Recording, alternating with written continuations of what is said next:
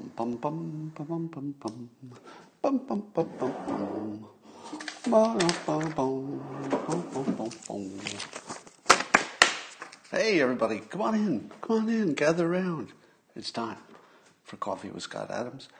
Best part of the day, every single time.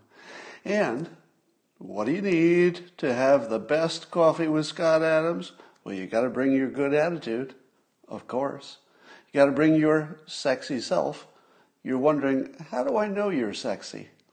Oh, I know, because you're here. And you probably know because you're also quite smart. How do I know you're quite smart? It's because you're here. And you know that all you need is a cup or a mug or a glass, of tank or chalice or stein, a canteen, jug or flask, a vessel of any kind. Fill it with your favorite liquid. I like coffee. And join me now for the unparalleled pleasure of the dopamine hit of the day, the thing that makes everything better except Joe Biden's broken brain. It's called the simultaneous sip, and it happens now. Go.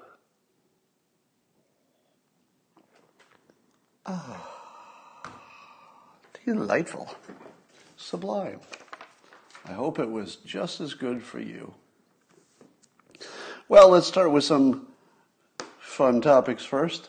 You may have seen a clip in which Van Jones over on CNN was saying of Biden's acceptance speech that, I'm paraphrasing, but he said that they were prepared to praise it even if it wasn't that good. And everybody said, hey, see, you're admitting that you're not, trying to present the truth. Now, first of all, Van Jones is not one of CNN's news professionals. He's there to be, a political voice. But I'll tell you what I like about Van Jones, and it's one of the things I like about Trump. When Trump is BSing you, you always sort of know it, which makes it okay. If he's always BSing everybody all the time, he's always in, sales mode, if you will, hyperbole mode, you just say, oh, there's another one. And you're okay with it. It doesn't bother you because there's sort of an honesty, because it comes with a wink. I know what you're doing. Wink, wink. It's only when somebody tries to sell their dishonesty as actually the truth that it gets under your skin. You're like, that's just not the truth. But if you give me a wink, I go, okay, I see where you're going with this. And when Van Jones said, yeah, we were willing to, we were ready to come out and say this was a good speech even if it wasn't, but then he goes on to say what it was the greatest speech Joe Biden's ever given. Now, do you believe him? Do you believe that he really thought it was Joe Biden's best speech when he just winked at you? He literally just winked at you and told you that he would have no intention of shading it any way other than it was a great speech, and that he tells you it was an extra great speech. I have to say, I just appreciate it because it's not hiding anything. There's a transparency there that you have to appreciate. So I give him good grades on that. I always like Van Jones. Even if I disagree with him on some political stuff, I always think he's the real deal. So yesterday, I think it was yesterday, I was trying to deprogram my most TDS infected friend, and I've mentioned him before, and the reason I use him as my example is that he's so smart.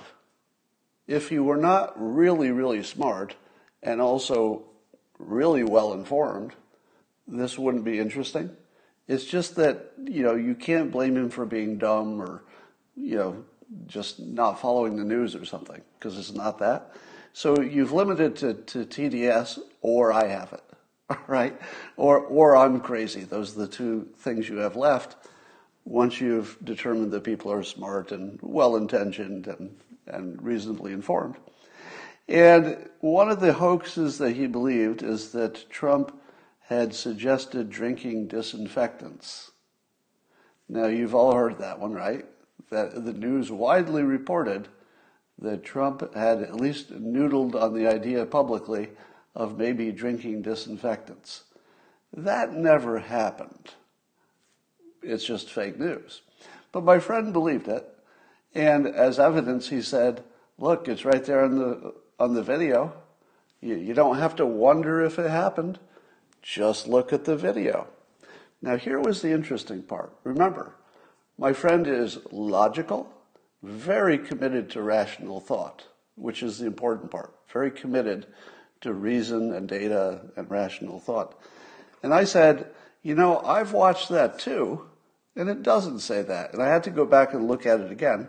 And I had explained to him that if you didn't know that there was legitimately a light technology that researchers were actively talking about at that period, they were actively talking about it. It was a conversation that I had tweeted about, I talked about on Periscope, about putting light, UV light, a certain kind, on a ventilator, sticking it, inserting it into the body, and it would maybe shine that light on your trachea, possibly all the way to your lungs.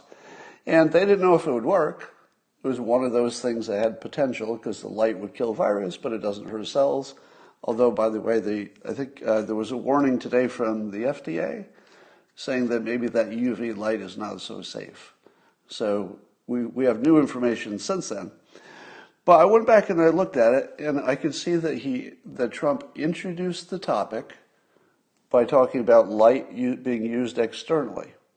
And then he said, is there something you could do, like that? But then he used the word disinfectant, which is the word that had been used by the researchers themselves. Light as a disinfectant.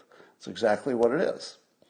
So he used the word disinfectant once, separated by a little bit of time from the time he was specifically talking about light as a disinfectant. So there you'd say to yourself, oh, wait a minute. Is that a new topic? Because he talked about light as a disinfectant, and then he talked about just the word disinfectant, and there was a little bit of time that went by. So you say, oh, that could be a new topic. Maybe he's talking about drinking bleach. Except that if you listen to how he bookends the topic, he makes sure that you knew it was light.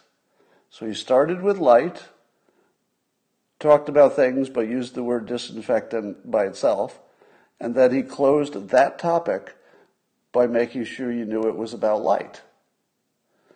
Now, once I pointed this out to my friend and sent him a link to the actual article that said they were testing this exact thing, and the article was dated from that period, and I told him that, and so then my friend said, yeah, but you can't tell me that Trump was aware of this obscure little thing.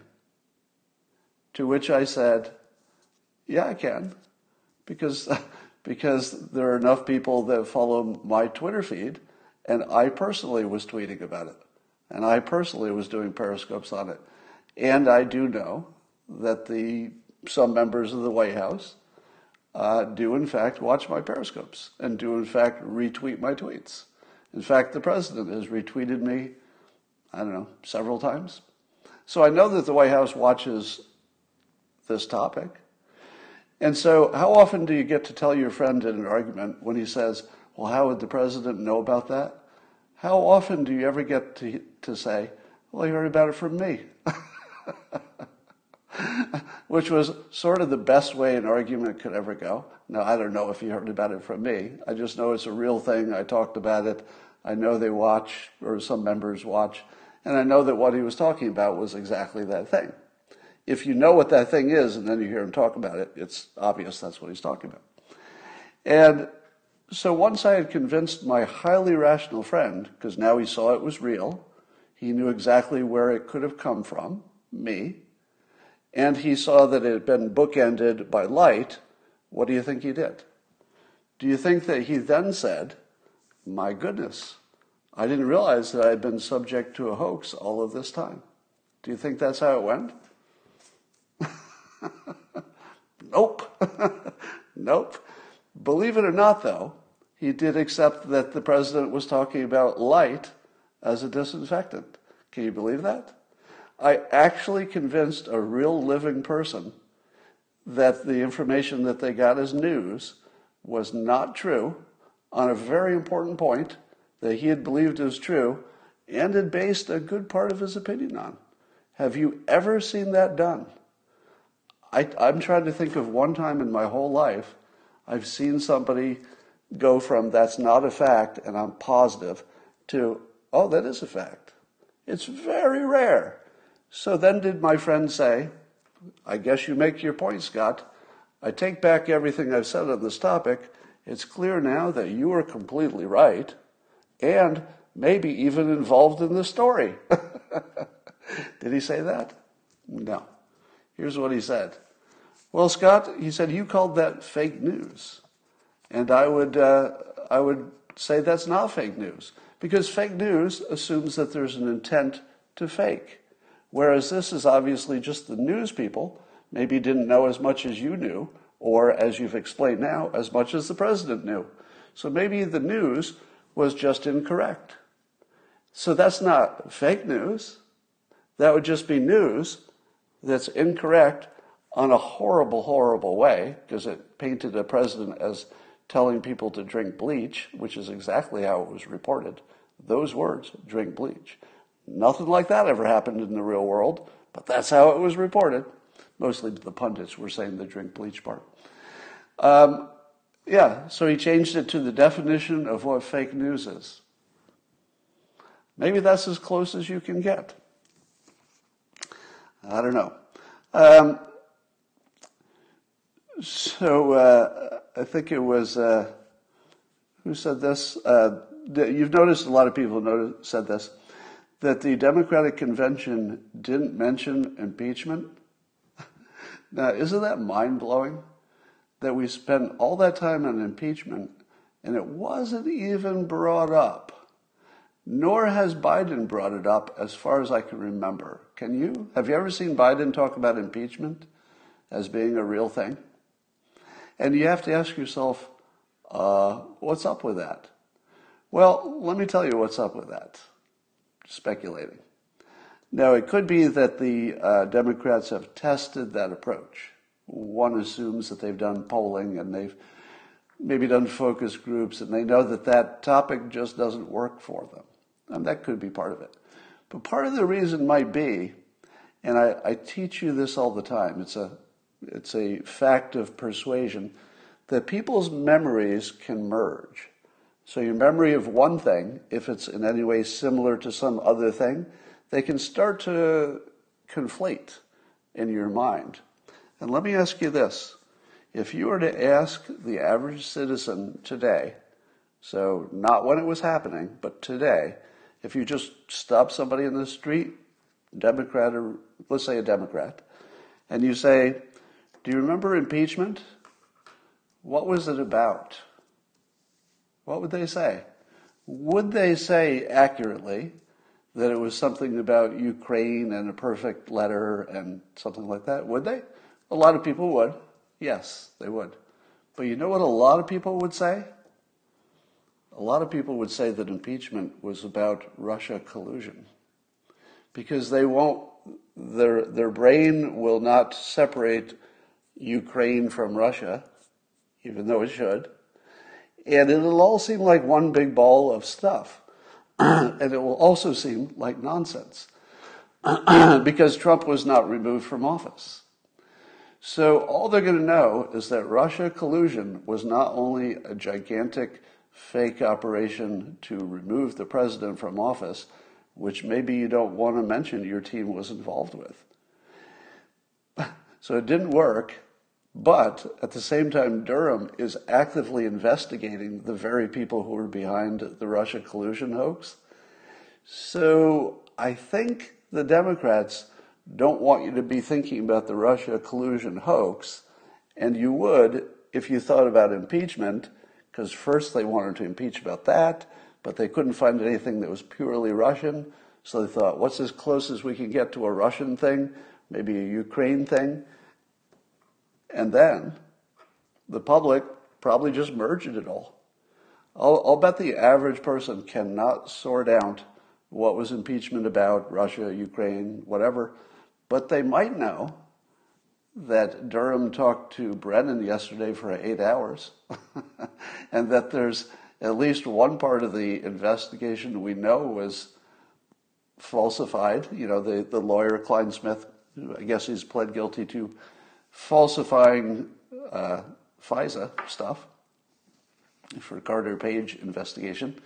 Now, that alone is one of the worst abuses of government power I've ever seen.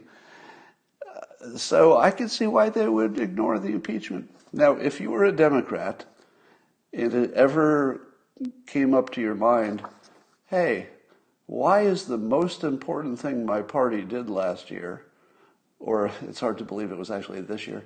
It seems like it was last year, but this year. Why is the thing my party spent the most time on, their biggest criticism, they're not mentioning now? Is it because it went well? No, it's because it didn't go well. So that's got to give you a little less trust in your party if you're a Democrat. All right. A radio station in Cleveland fired one of their news people for using a racially insensitive word.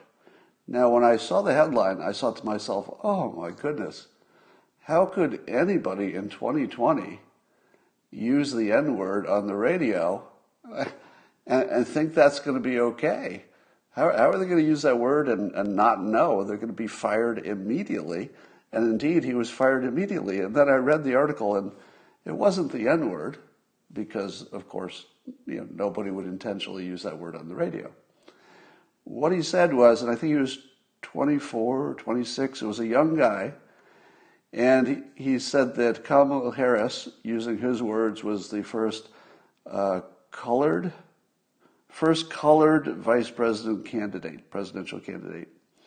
Now, he was immediately informed that that is a old-timey, racially insensitive term, and he was fired. Here's what Black Lives Matter gets wrong, like really wrong. The right response to this from Black Lives Matter should have been, you should immediately rehire that guy. Why? He was 26, I'm being told in the comments. Why should Black Lives Matter immediately and publicly say, whoa, whoa, whoa, you went too far. That guy's got to get his job back. Why? Because there was no bad intent. He was simply somebody who didn't have whatever, grounding or context to know that that would be an offensive word. Now, I've talked to you about the power of reciprocity, right? What does it mean to the black community that there were more white people protesting for them than there were black people protesting, at least in some number of places? What does that mean to the black community that there are so many white people who are taking their position, as aggressively as possible? It probably means a lot, because reciprocity, hey, you did something for me and you're asking nothing in return, is really powerful. Now, if Black Lives Matter wanted to be persuasive, if they wanted to continue getting white people on their side, to take them seriously about the things that are the serious things that need to be fixed, the best strategy for that would be reciprocity. Reciprocity. If you miss this easy, low-hanging fruit, you don't know anything about how to persuade, except maybe fear and violence and whatever else. But this is low-hanging fruit. If Black Lives Matter, and this won't happen, obviously, but let's say the black community, if anybody said, this is too far, he's been informed that that's a word not to use. It's obviously was not used with any bad intent. Let's draw the line here. Let's all of us get together, white and black, and decide that the little stuff is unimportant. And let's work on this big stuff. Now, if they did that, how much more support would they get for everything they want? A lot. It's a big deal. It's not a small deal. It's a big, big deal. And the fact that this 26-year-old was thrown under the bus gives me a bad feeling. It gives me a bad feeling about the black community. Because I say to them, and again, when you talk about a group of people, you're automatically being misleading. So keep in mind, this is nothing about any individual, and it's always risky to say anything about the average of people. Well, this group as a whole is doing this or that. That's never completely fair. But the way it feels is that I'm watching tons of white people giving, and quite legitimately, and quite all with the right interest to make the world a better place, to help the people who need the greatest help. And you can't give back this little thing, such a small thing. Just give this one guy, just give him a pass. Is that a lot to ask? Because if you can't give that, it's free, it's easy, it's obvious. You can't give us that. How much do you want in return? How much work should we put in to help? Again, there's no individual who represents the group, but how much should you give to a group who can't give you that much back? That's not asking a lot, all right? Because remember, we all get the lesson. If you didn't know they're referring to somebody in 2020 as colored, if you didn't know that's offensive, now you do. Didn't everybody come out ahead? Aren't we all better for it? Isn't the whole point to educate, to improve, that we become better people? We're imperfect, but hey, we're working on it. Nobody's perfect, but look, I'm honestly working on it, trying to do what I can. Isn't that what you want? Apparently not. All right. George Papadopoulos had some interesting points about the fact that Brennan was interviewed by Durham. Now, the news says that Brennan is not a target. He is simply a person they're talking to for information relative to the whole Russia collusion stuff. And George Papadopoulos, you all know him from, if you're following any of the Russia collusion story, you all know who he is. He's got a new book out whose name I can't remember, but I invited him to be a guest on the Periscope to give us a little background. I haven't got an answer yet. I just asked him before I got on. But maybe this week, if he says yes, we'll talk to him. He has 4 questions to be asked of Brennan. Number 1, ask about the Joseph Massoud Azra Turk, I don't know who Azra Turk is, identity and handlers. So apparently George Papadopoulos thinks there's something with this George Massoud guy that if you dug down a little bit, you would find out some stuff. Number 2, ask about the UK and Australian intelligence used against the campaign. Have you noticed the black hole on this topic? We're all watching this Russia collusion thing, and the words Russia are the words in the headlines, the ones we're talking about. But with our own eyes, we're seeing that this was a British operation. It's not maybe a British operation. Christopher Steele was, from the British intelligence. And then this next question gets to it the other way, also from George Papadopoulos. Why were Trump advisors constantly being invited to London to meet with agents? Why were they being invited to London to meet with agents? Because the British intelligence was in on something. Clearly, British intelligence was involved in, let's say, influencing our elections. And also Australian intelligence. So do you think anybody will ask any questions about that? Well, they might ask the questions, but I don't know we'll ever hear the answers. Because the answers might be something the public, can't hear or isn't supposed to hear anyway. But those are pretty good questions. And then the 4th thing that George Papadopoulos says is maybe they should ask Brennan about lying to Congress. And I'm thinking, are we all just going to ignore that? Is that what's going to happen? That Brennan could lie to Congress? There won't be any doubt about it. There's no doubt, because you see what he said, and you can see what's true. And we'll just ignore it. We'll just act like it didn't happen. Okay. Unless you think Brennan wasn't lying to Congress. So maybe. All right, here's something that made me laugh yesterday when I realized it, and I'll give you something that it reminds me of. Because I'm famous, semi-famous, a little bit famous, whatever you want to call it, I often think about what would happen if I died doing something stupid. And I feel as if the moment before I was actually dead, I would feel so dumb that I did something that could have gotten me killed, and sure enough it did. And those last moments before I actually died, instead of thinking, oh God, I'm going to die, that my actual thought would be, how stupid can I be? Ugh! And that would be my last breath. And I swear, this is an actual thought I have all the time. And an example would be, let's say I thought to myself, I'd like to do that rock climbing thing where they don't have any support ropes on them. What's that called? Is it like free climbing or something?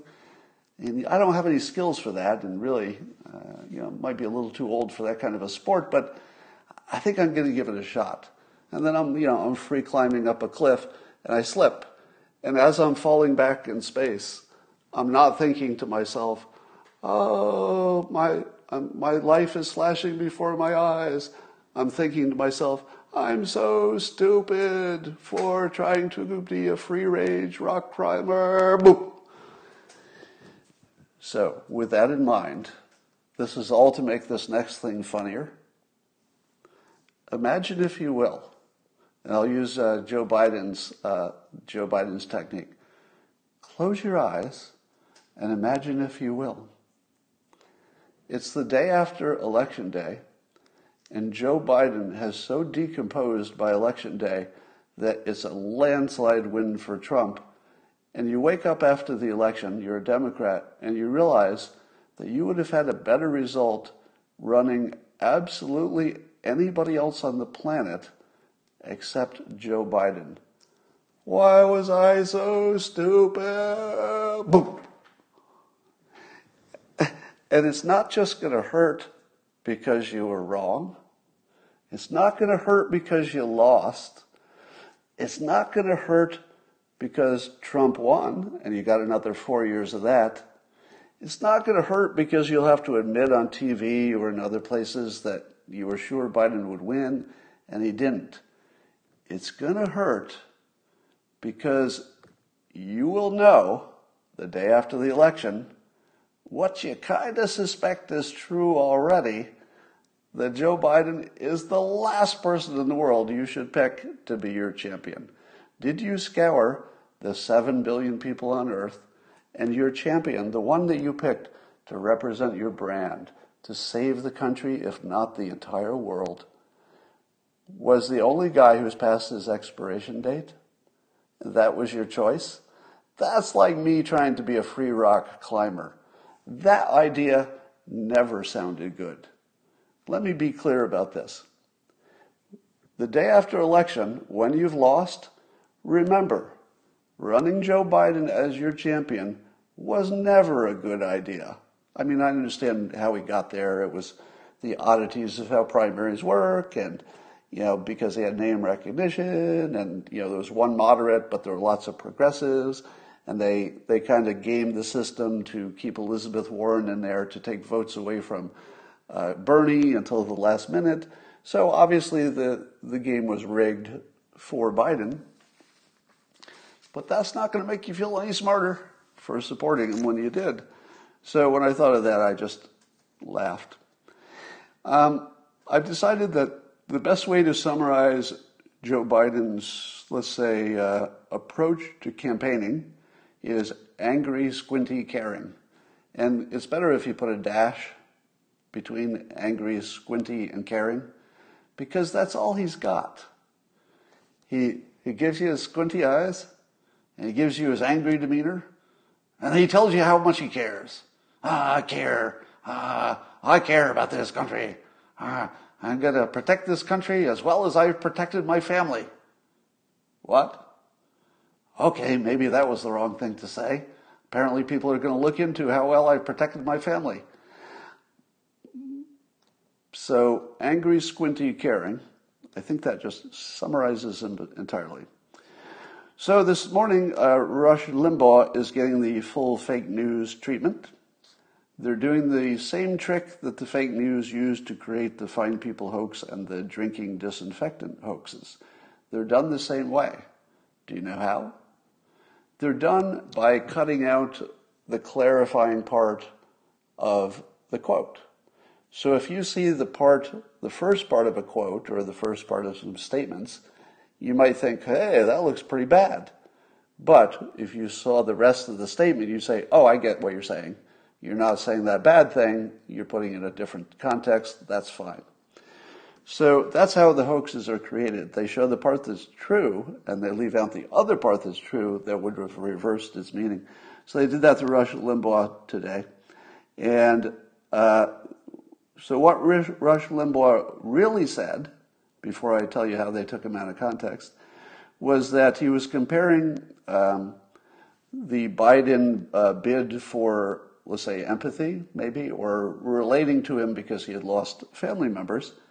And Rush said that we're supposed to feel sorry for Biden because his wife and child died, but then the part they cut out, which is the clarifying part, they don't show that in the headline.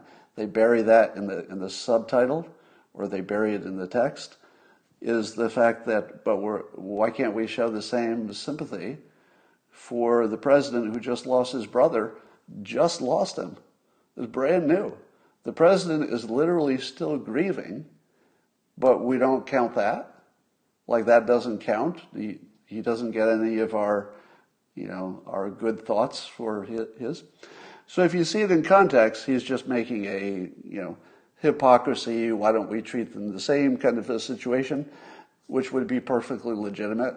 It's a reasonable political comment to say that one person's tragedy is being highlighted and another one's is being mocked, literally mocked. The president's brother dying was a subject of mockery, literally. And is it fair to point that out, that it's being treated differently? No, it's the most common thing in news punditry, is to point out hypocrisy. It's not very persuasive, but it's always part of the general texture of this stuff. So if you look at the tweets will say the first part, we're supposed to feel sorry for Biden because he lost his wife and children, and then they leave out the part where he puts it in context, which would not have bothered you. 90% of the people who see the tweet or the headline will never read the story, because it's one of those stories where you think the headline is the story. Don't you see quite often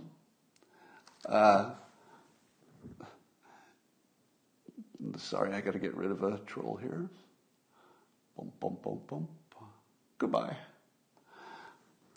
All right. So, I tweeted after Biden's speech that Biden's dark and divisive speech filled with anger and lies is a national embarrassment. Now, part of the fun of that tweet is that I wanted to show you that there are some words that can be applied to anybody. So I took words that are normally applied to Trump by his critics.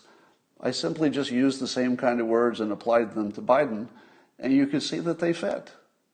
So if you think that these words say something about the candidate, you'd be wrong. Because if you have words that fit every candidate, you're not saying anything. You're not saying anything. And listen to this. This could literally fit any Republican, any Democrat. They give a speech, they say some good things, some bad things about the country, and then you as the critic come in later and say, it was a dark and divisive speech filled with anger and lies. It's a national embarrassment. Could you make that fit for just about any candidate giving any speech? Yes. So I made it fit to Biden, and you can see that when they make these same words fit the president, do they fit? Well, in their view of the world, yes. But if you don't understand that these same words would fit every candidate for every speech, with some exception, there'd be probably some candidate who says nothing but unicorns and rainbows, but it's uncommon. Generally, a politician is going to complain about what's wrong before saying why they're the one that can fix it. So as long as you've got that complaining about what's wrong, You can always say it's dark and divisive. It fits every time. All right. Here's another funny thing that I thought about last night. So some of you saw my rant about the Fine People hoax, and it made quite a bit of news because there were lots of other people who were making similar comments and amplifying each other. So it should have been one of the biggest things that trended on Twitter yesterday, the Fine People hoax. Did you ever see that in the Twitter trending? Fine People hoax. Has that ever trended? Because there's often a lot of talk about it. Nope. Now maybe, and I've missed it, so I will allow that I could have missed it. But I think somebody would have pointed that out to me. Because usually if there's anything of that much interest to me and people know it, people DM me and they tweet it at me and say, hey, did you see this thing? Nobody has ever said to me, Scott, good job. It looks like you got that Fine People hoax trending. Because I don't think it trended. I don't think it did. Despite all the people talking about it. One of the biggest stories. Didn't trend at all. Huh. How about that? So here's the funny thought I had, and see if you would agree with this. I tweeted this. I said, by now, thousands of news people have double-checked the Fine People transcript. Now, because there were lots of people supporting the president pushing back on Biden's claim about the Fine People hoax, clearly you would expect that all the news people who believed it was true would just go back to double-check that they were right, because often people tweeted the transcript, so they wouldn't have to do any work. They would just have to be following any of these accounts that were continuously retweeting the transcript. And maybe some of those reporters and journalists and news people, maybe they took a minute to actually read it and remind themselves what actually happened that day, or to watch the videos that people were tweeting. And if they did, how many of them, certainly not all of them, but how many of the hundreds, if not thousands of news people who went and double-checked that story, how many of them had an oh shit moment? Now, if you think the oh shit moment is just about that being a hoax, because that's what hundreds of them would have realized, they would have read it and they would have said, hey, every time I see this clip, they leave out the second part where Trump says in direct language, just so there'll be no confusion, I'm not talking about the white nationalists and the neo-Nazis. They should be condemned completely, his exact words. Now, if you leave those out, you could easily be confused by what he said before. But because he knew that at the time, that it wasn't as clear as it could be, he put those words in. Without being asked, he simply realized that it could be taken ambiguously, so he clarified as clearly as you can. No, I'm not talking about the marchers. I'm talking about people who were there just about the statue. Now, whether or not there were people there about the statue who were fine people or not, the president clarified his assumption. Worst case scenario, he didn't have current information about who attended. That's it. The worst it could be is that he didn't know exactly who attended. Do you know who else didn't know exactly who attended? The entire news media. Nobody knows who attended. That is completely unknown. I know who attended because I actually did reporting on it. I actually talked to people who attended and said, do you support the racists? Are you for or against the statues? Why would you come to an event that is so clearly, organized by, white supremacists? Why would you be here if you're not one of them? And they had good reasons. For example, some were local. It was walking distance. They wanted the statues to stay. They weren't with anybody. They were just walking distance. It was their city. It was their park. And so there was nothing to stop them from walking there. So they thought they would walk over there, take a look, maybe voice their opinion about keeping the statues. And I asked them, well, do you agree with the racist? And they'd be, hell no. I'm not a racist. I don't agree with the racist. I just live nearby.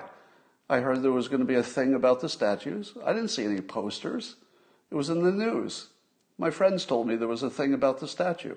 Was there anybody who told me I couldn't go? Did somebody say, oh, wait, no, this is only for the white supremacists?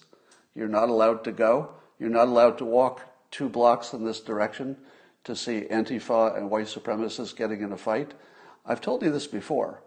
If I ever hear that Antifa and white supremacists are going to have a protest and a counter-protest in my town, I would walk 5 miles to watch that stuff. Because I would like watching them beat each other up. Like, it's the only time you can watch a fight while hoping for everybody to lose. I mean, it's a very rare thing. And so there were real people there, and one of the people I talked to was Jewish. He had a Jewish heritage.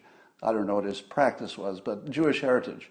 Do you think a guy with Jewish heritage went to the Charlottesville event, and he was in favor of keeping the statues for historical reasons, or free speech reasons? I don't know. He had his own reasons. But he obviously disavowed the racists, because the racists were saying things about him. He was one of the people that the racists were against, but he was just there for his own reasons. And he knew that, some rough people had organized it, but he said to himself quite reasonably, am I not allowed to go? Stop texting me when you know I'm on Periscope. All right. So anyway, the press did not talk to anybody, but I did. And so I have some idea what happened there. Now, how many people are waking up to this thought, oh, wow, this was a hoax all the time, because they looked at the transcript and realized it was a hoax? But that's not the fun part. Somebody says, how did I know he was a Jew? He told me. Do you think I tested his DNA or something? No, he told me. Now, if you're assuming that he lied to me, I suppose anything's possible. But keep in mind, I talked to several people who were also representing several other people that they went with. So just the people I talked to were aware of or went with, I don't know, maybe 20 or so people that I'm pretty reasonably sure had the characteristic of fine people and they were not racist. Although I disagree with them on statues, I'm anti-statue. So here's the oh shit moment. The oh shit moment is not the point where a Democrat realizes that the fine people hoax is a hoax. That's the first part of the oh shit. Do you know what the second part is? Because until recently, it was just this nagging thing about the president that was a persistent hoax that people believed, and that's sort of all it was. It was bad, but that's what it was. But recently, Biden made it the centerpiece for his campaign. What would happen to Biden's campaign if the very centerpiece, the thing he built his entire campaign on, which is the fine people hoax, and Biden says it pretty directly, there's not much interpretation I'm putting on this at all. Biden features it as his primary story of why the president needs to be replaced. It's the central theme of his campaign. And here's the problem. What if it's not true? And it is not true. But what about all the people who said, well, Biden's got a pretty good thing there, and then they looked at the transcript and realized, oh shit, this isn't just about debunking the hoax anymore. This is Biden's entire campaign, and it's based on something which is objectively, easily debunked. You don't even have to wonder. You just read the transcript. It's right there, in plain words. You just have to look at it, and then you would realize that the hoax works by cutting off the second half that clarifies what the president meant when he said he condemned it totally, the neo-Nazis and white nationalists. So imagine if you're the Democrats and you've awakened to the idea that your candidate has built a foundation on something that is easily debunked. And it's worse than that. It's not just an ordinary bad thing. It's something that created gigantic division in this country because it supports all the other hoax allegations. If you think of it this way, If you had heard 5 allegations about somebody, doesn't matter who you're talking about, you hear 5 allegations, and all 5 of the allegations are a little sketchy. It's like somebody who this person fired said bad things about them. You're like, well, that's what fired people say. Or it happened 20 years ago and he wasn't directly involved. And you go, well, maybe it's true, but that was a long time ago, and I'm not sure we could trust the people who say they heard it. But what if one of the 5 things you knew to be true because you saw it with your own eyes? You heard it with your own ears. So one of the 5 you know to be true. What does that make you think about the other 4 that were not as obviously true? You think those are true too, don't you? And that's what the Find People hoax did. It made everything else that Trump has been accused of become real, even without credible information. Because there's that one of them that's so obviously real. I heard it with my own ears. I saw it with my own eyes. And that's literally what people say. They'll say it over and over again. Don't gaslight me and tell me this didn't happen. I watched it live. But they didn't. They watched the fake edit without the clarification. So once they realize that they've been duped by that, they realize that there's an easy play to take Biden out, and I'm going to take that play. And the play goes like this. I am going to be such a raging asshole about this Find People hoax that I will be harder and harder to ignore. And once I've dismantled this thing, I will have dismantled Biden at the same time. And as I've said, this is personal. This isn't politics. This isn't about supporting Trump. It does that, obviously. It's not about hurting Biden per se. It's about the fact that Biden has painted a target on my back and on the back of all Trump supporters with this hoax. This is not a normal hoax. A hoax about Russia is just about some professional campaign people and politicians, allegedly did something with another country. No, this is about targeting your citizens, and I'm one of them. All right, I'm leaving out the cursing for this one because I didn't give a warning. I think it's fair to curse if I give you a warning, but not if I don't. And so that's the play.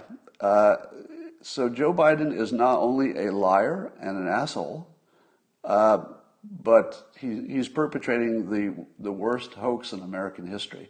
It's the worst, not because it's the most untrue or anything like that, but because it targets citizens. It divides the country. It supports all of the other bad thoughts that we have. It's incredible.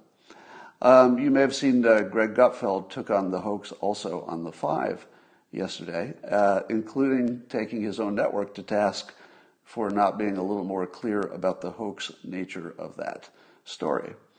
So, and of course, he was immediately attacked by Bulwark.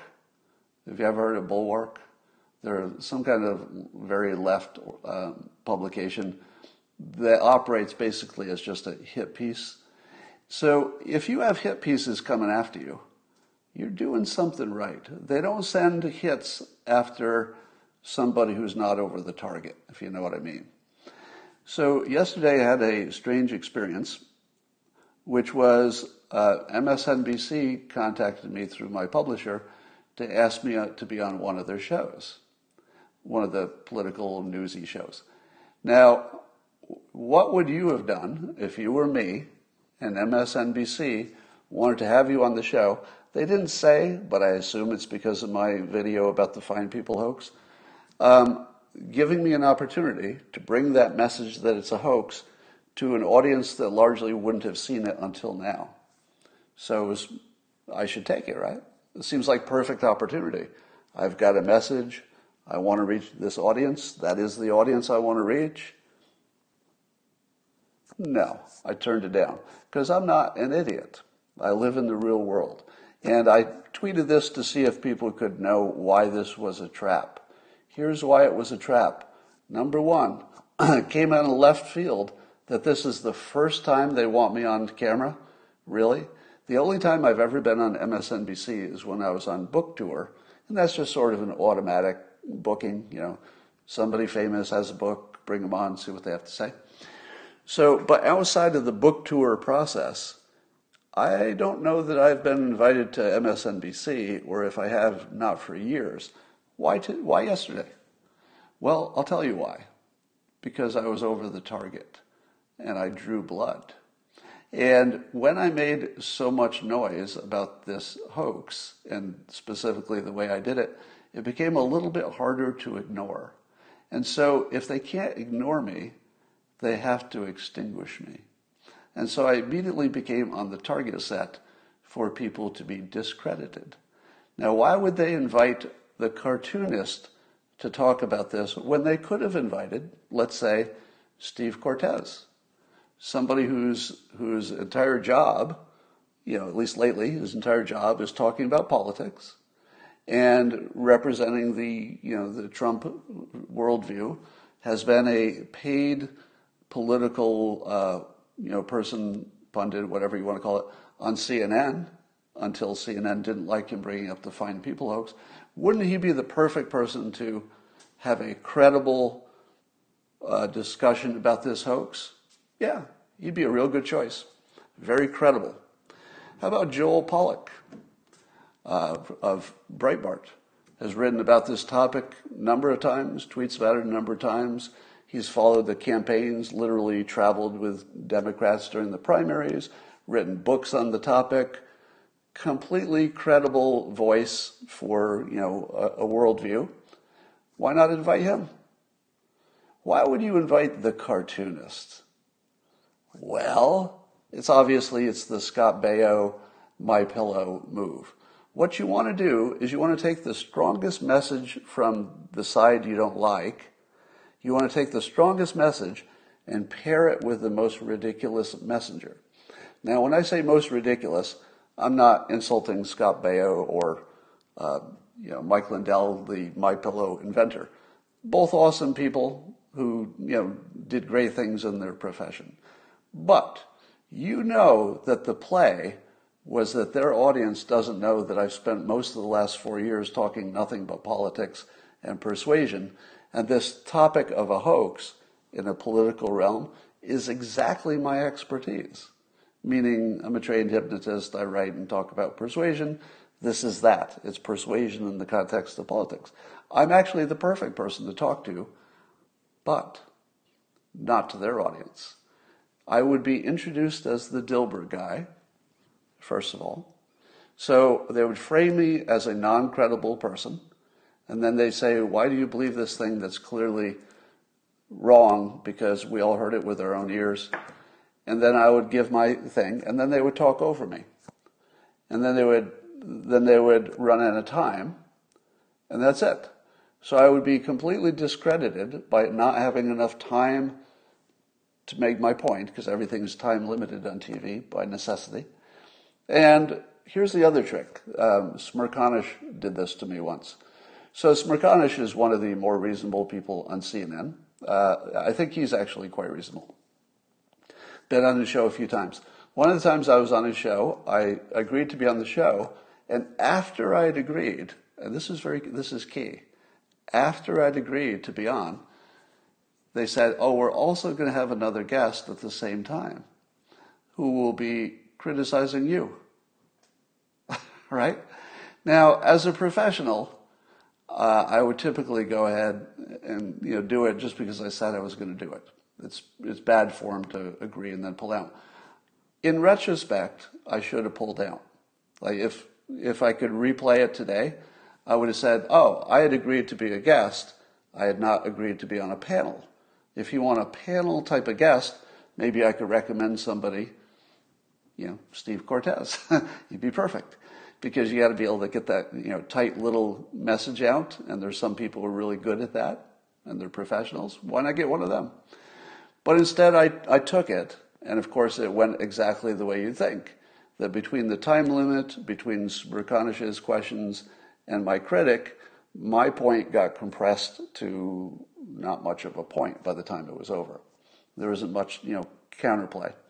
Compare that to Sam Harris, who a few years ago invited me on his podcast. We had different views of politics, but Sam Harris is A a reasonable, credible person who was legitimately interested in my opinion because it was so different from his own, and yet thought it had at least enough possibility, if I could say that it was worth hearing and worth wrestling with it.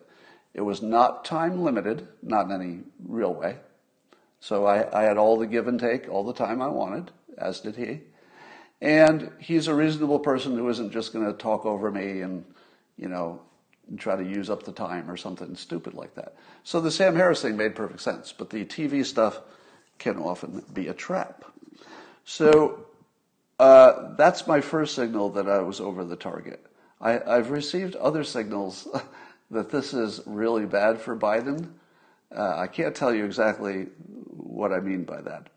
But here's some of the initial takes on how I plan to take Biden out of contention. Now, here's the trick. You don't want to take him completely out because you want him to actually be the top of the ticket on Election Day. You don't want Kamala Harris to be the top of the ticket because she might actually look competent, or they could sell her that way.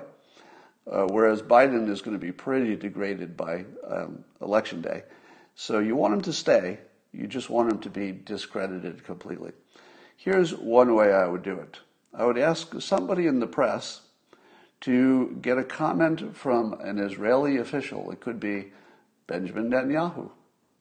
It could be, let's say, any Israeli diplomat, from Israel. And ask them this question. Hey, we're having this conversation about this Charlottesville thing. Obviously, you watch American political news. Why wouldn't they? And you saw the same event, and you saw the chanters with these tiki torches saying anti-Semitic things. Do you think that the president was referring to the marchers as the fine people? Let's ask Israel. Because if Israel hasn't detected any anti-Semitism, do you think you should? Because I would propose that Israel is very good at detecting anti-Semitism. Would we all agree with that? Is there anybody in the world who would disagree with the statement that Israel, especially the politicians, are very good at detecting anti-Semitism? I would say 10 out of 10.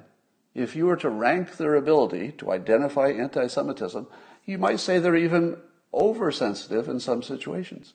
That would be your opinion. Their opinion would differ. But you might even say that they're never going to undershoot the mark.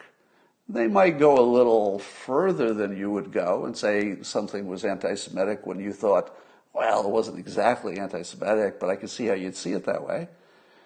But would they have simply failed to notice if a president said in public that neo-Nazis and white nationalists, or anybody who supported them, again, anybody who supported them, if he had said that they were fine people, do you think Israel would have just let that go? I think that's a good question, don't you? Somebody should ask them to comment. Put them on the record. Is it true or not? How about this? Have you checked PolitiFact to see if the fine people hoax is true or false? Well, I have. And you know what PolitiFact does, right? They've got this little true or false meter. So it's like a little graphic. And they say something's completely true, the needle is over here, or completely false, the needle's over here. Or sometimes, it's true-ish, so they'll put the needle in the middle. Where do you think they put the needle for the fine people hoax?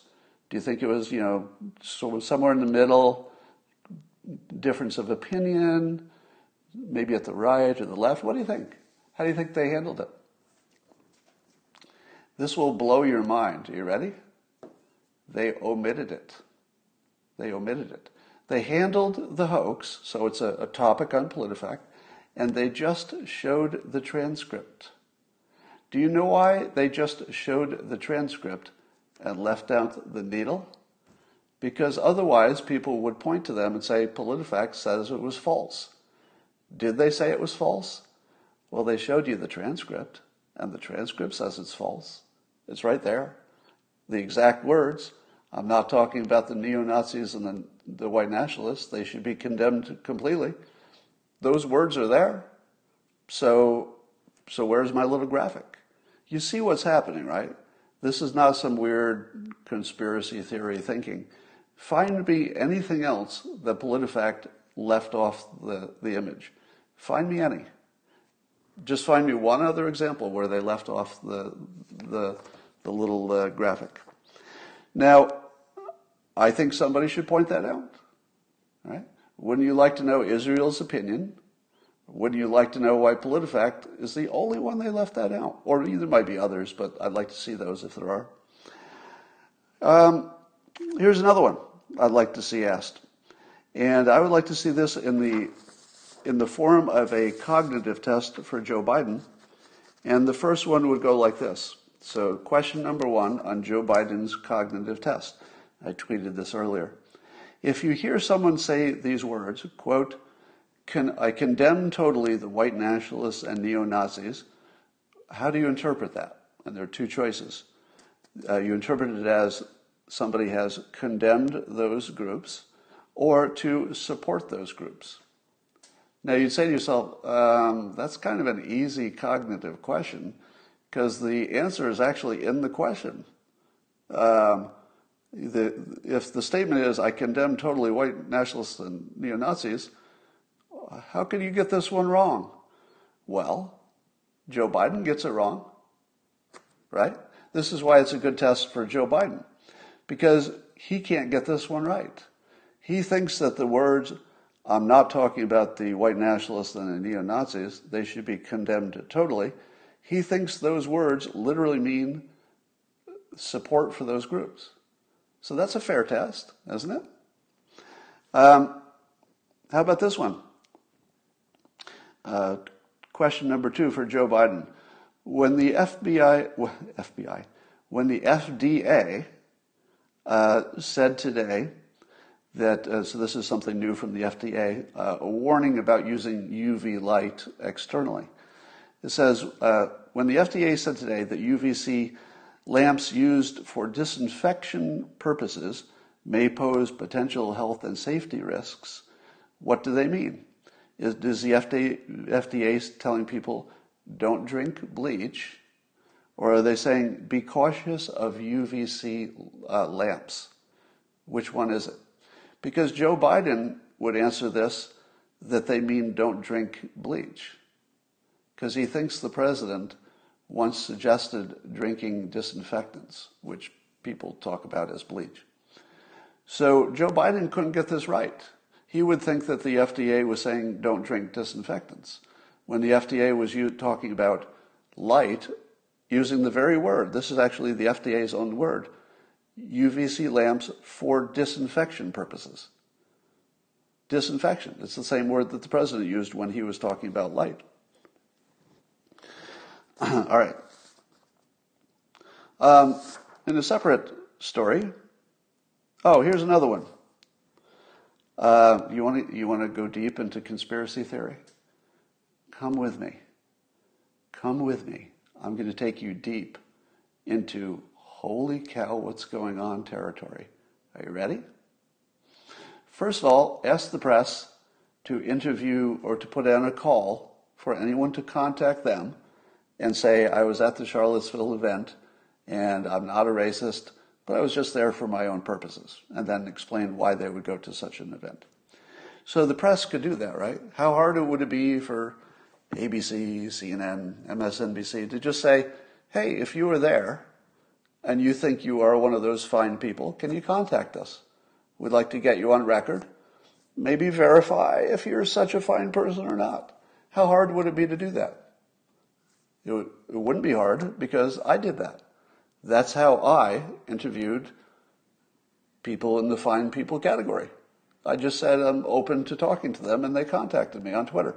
It was that easy. One tweet, all the information they need about who went there. But are you ready to go darker? Do you want to go down a level?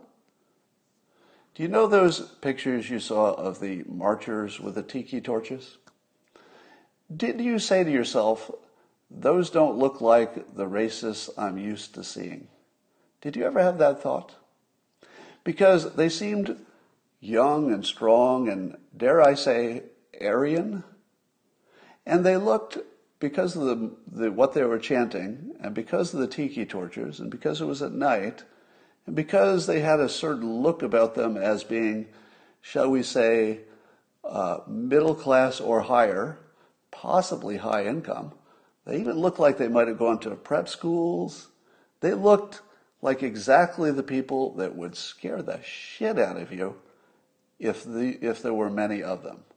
In other words, if you saw, let me put it this way, you've seen lots of video and pictures of, let's say, the KKK gathering to do an event. Picture in your mind what the people who showed up, who were avowed racists, what do they look like? All right, get that image in your mind. All right, do they look like really well-dressed preppies who are 25-ish or under, have good, clean haircuts, and they look like they just came out of a fashion catalog? Do they look like that? Have you ever seen a group of racists in the United States who looked exactly like Hitler Youth? Huh. What if I taught you about things that are a little bit too on the nose? A little bit too on the nose? Now let me be as clear as I can, because this is the part that will be taken out of context. I'm sure there were real racists at an event organized by real racists. Okay, so there's no question there were real racists there. All right? One of them killed Heather Heyer with a car. So nobody's arguing whether there were real racists in attendance.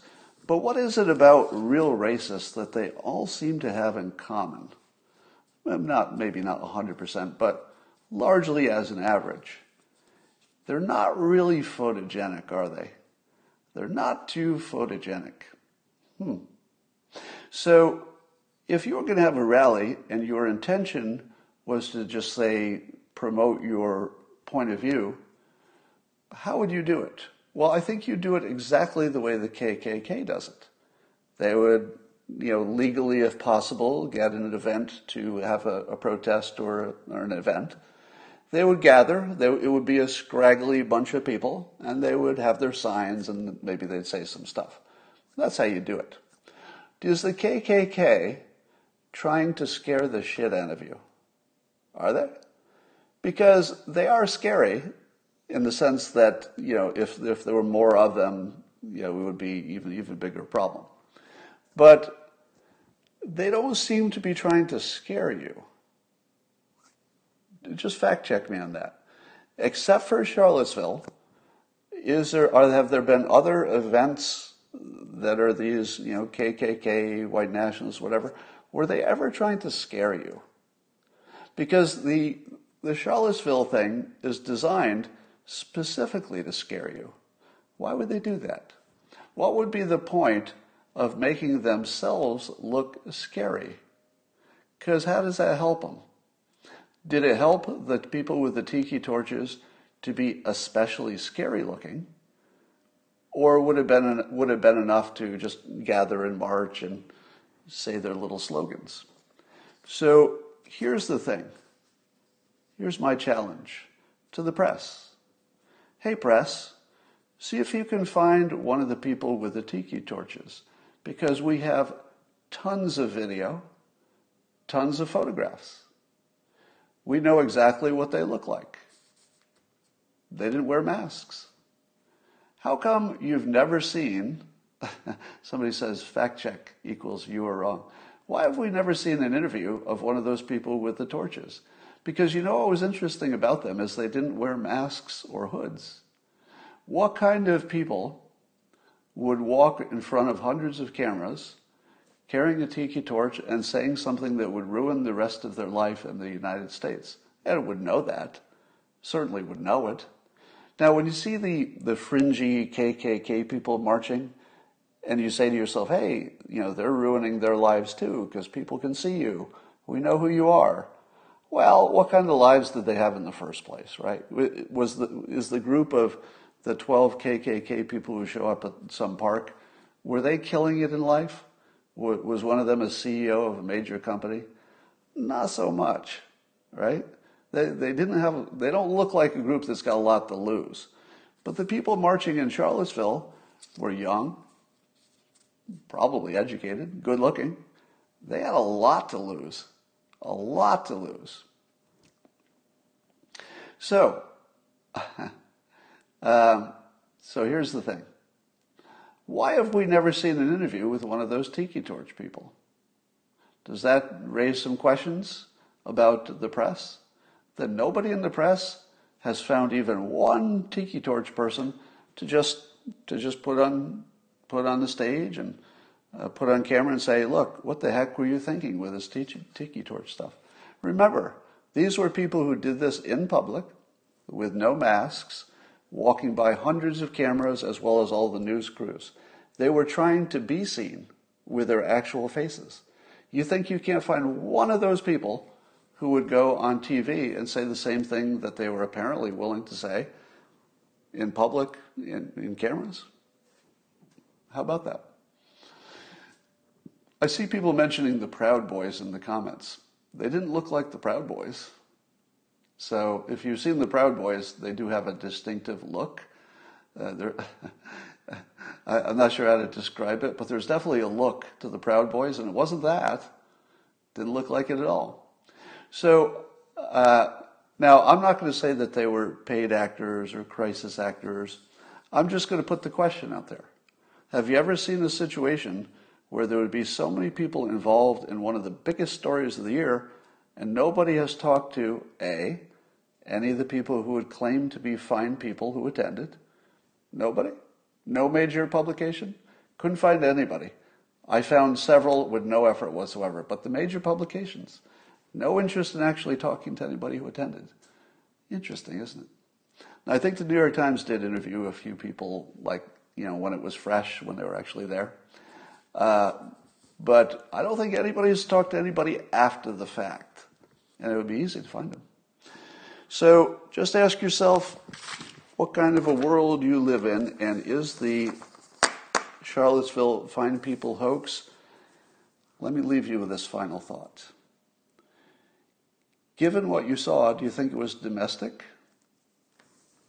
Do you think that only people from the United States who only have the interests of the United States, which might be different than your view, but do you think it was only citizens of the United States who were the only ones involved with the Charlottesville tiki torch carriers? Do you think so? Because it feels unlikely to me. Because it was a little bit too on the nose, a little bit too camera ready. Have you noticed that the KKK and the white nationalists and the neo-Nazis don't really have a track record before then or after then of doing camera-ready staged events? Have you noticed that they don't seem to have that capability? But that day they had that capability. Not only did they have the capability, but they had it really, really strongly. Do you think that all came from just some Americans? And if Joe Biden is using the Charlottesville hoax as his main campaign theme, could it be said that Joe Biden is outside that sphere of influence? Is Joe Biden siding with a foreign adversary? Is there any foreign adversary who would want an event like tiki torch carrying people? Is there any foreign adversary who might want to see that in the United States? So ask yourself if Joe Biden is on the side of the United States on that topic, or maybe on the side of somebody else. Now, let me say this as clearly as possible. I don't know what was up with those people, and I don't know why nobody's talked to them. But it would be easy to debunk everything that I'm suggesting is possible. And let me be as clear as I can with my language. I'm only suggesting things that are possible. I'm not suggesting things that I know to happen. It's not a specific claim. I'm just saying that the news hasn't come close to doing the news business on this topic, because the news business would really require them to dig in a little bit with those tiki torch guys. And why was this one so camera ready? And then also to dig in and find out if there were some fine people there. anybody that actually was a decent person who attended the event and did not support the racists. Somebody says, so the trolls are coming for me. So what you should see today, if what I'm saying is as damaging as it is that damaging. Because Biden made the gigantic strategic mistake, maybe the mistake, possibly the biggest mistake I've ever seen a politician ever make, is that he put a focus of his campaign on a easily disprovable hoax. Now, that might be the biggest mistake anybody's made, and he has, on top of that, made the entire thrust of his proposition of why he should replace Trump, the entire thrust of it is that he's the one with good character and good judgment. But he based his campaign on a hoax. That's easily debunked. That shows that he's either really stupid, right? Or he's pure evil. Because if he's pushing this just for political purposes, and he knows it's not true, he's dividing the country in the worst possible way right in front of you, and that is completely disqualifying. But if he literally doesn't know that it didn't happen the way he describes it, if he doesn't know, then he's far too stupid to be president. And I don't think there's another possibility. The Democrats would say, well, the other possibility is it really happened. No, read the transcript. It didn't happen. Neither did the disinfectant story. So, possibly the biggest blunder of any politician running for president of all time. You could argue that Dukakis getting in the tank was pretty bad. Maybe George Bush, the senior, saying, read my lips, no new taxes. Those were bad. But the Fine People hoax, I think it beats them because it's going to take Biden out of the election. And I'm going to see to that personally, but not until, not until I get rid of this guy. Oh, where was he? He disappeared. All right. Somebody says that his speechwriters know the truth. I don't know. Don't really know.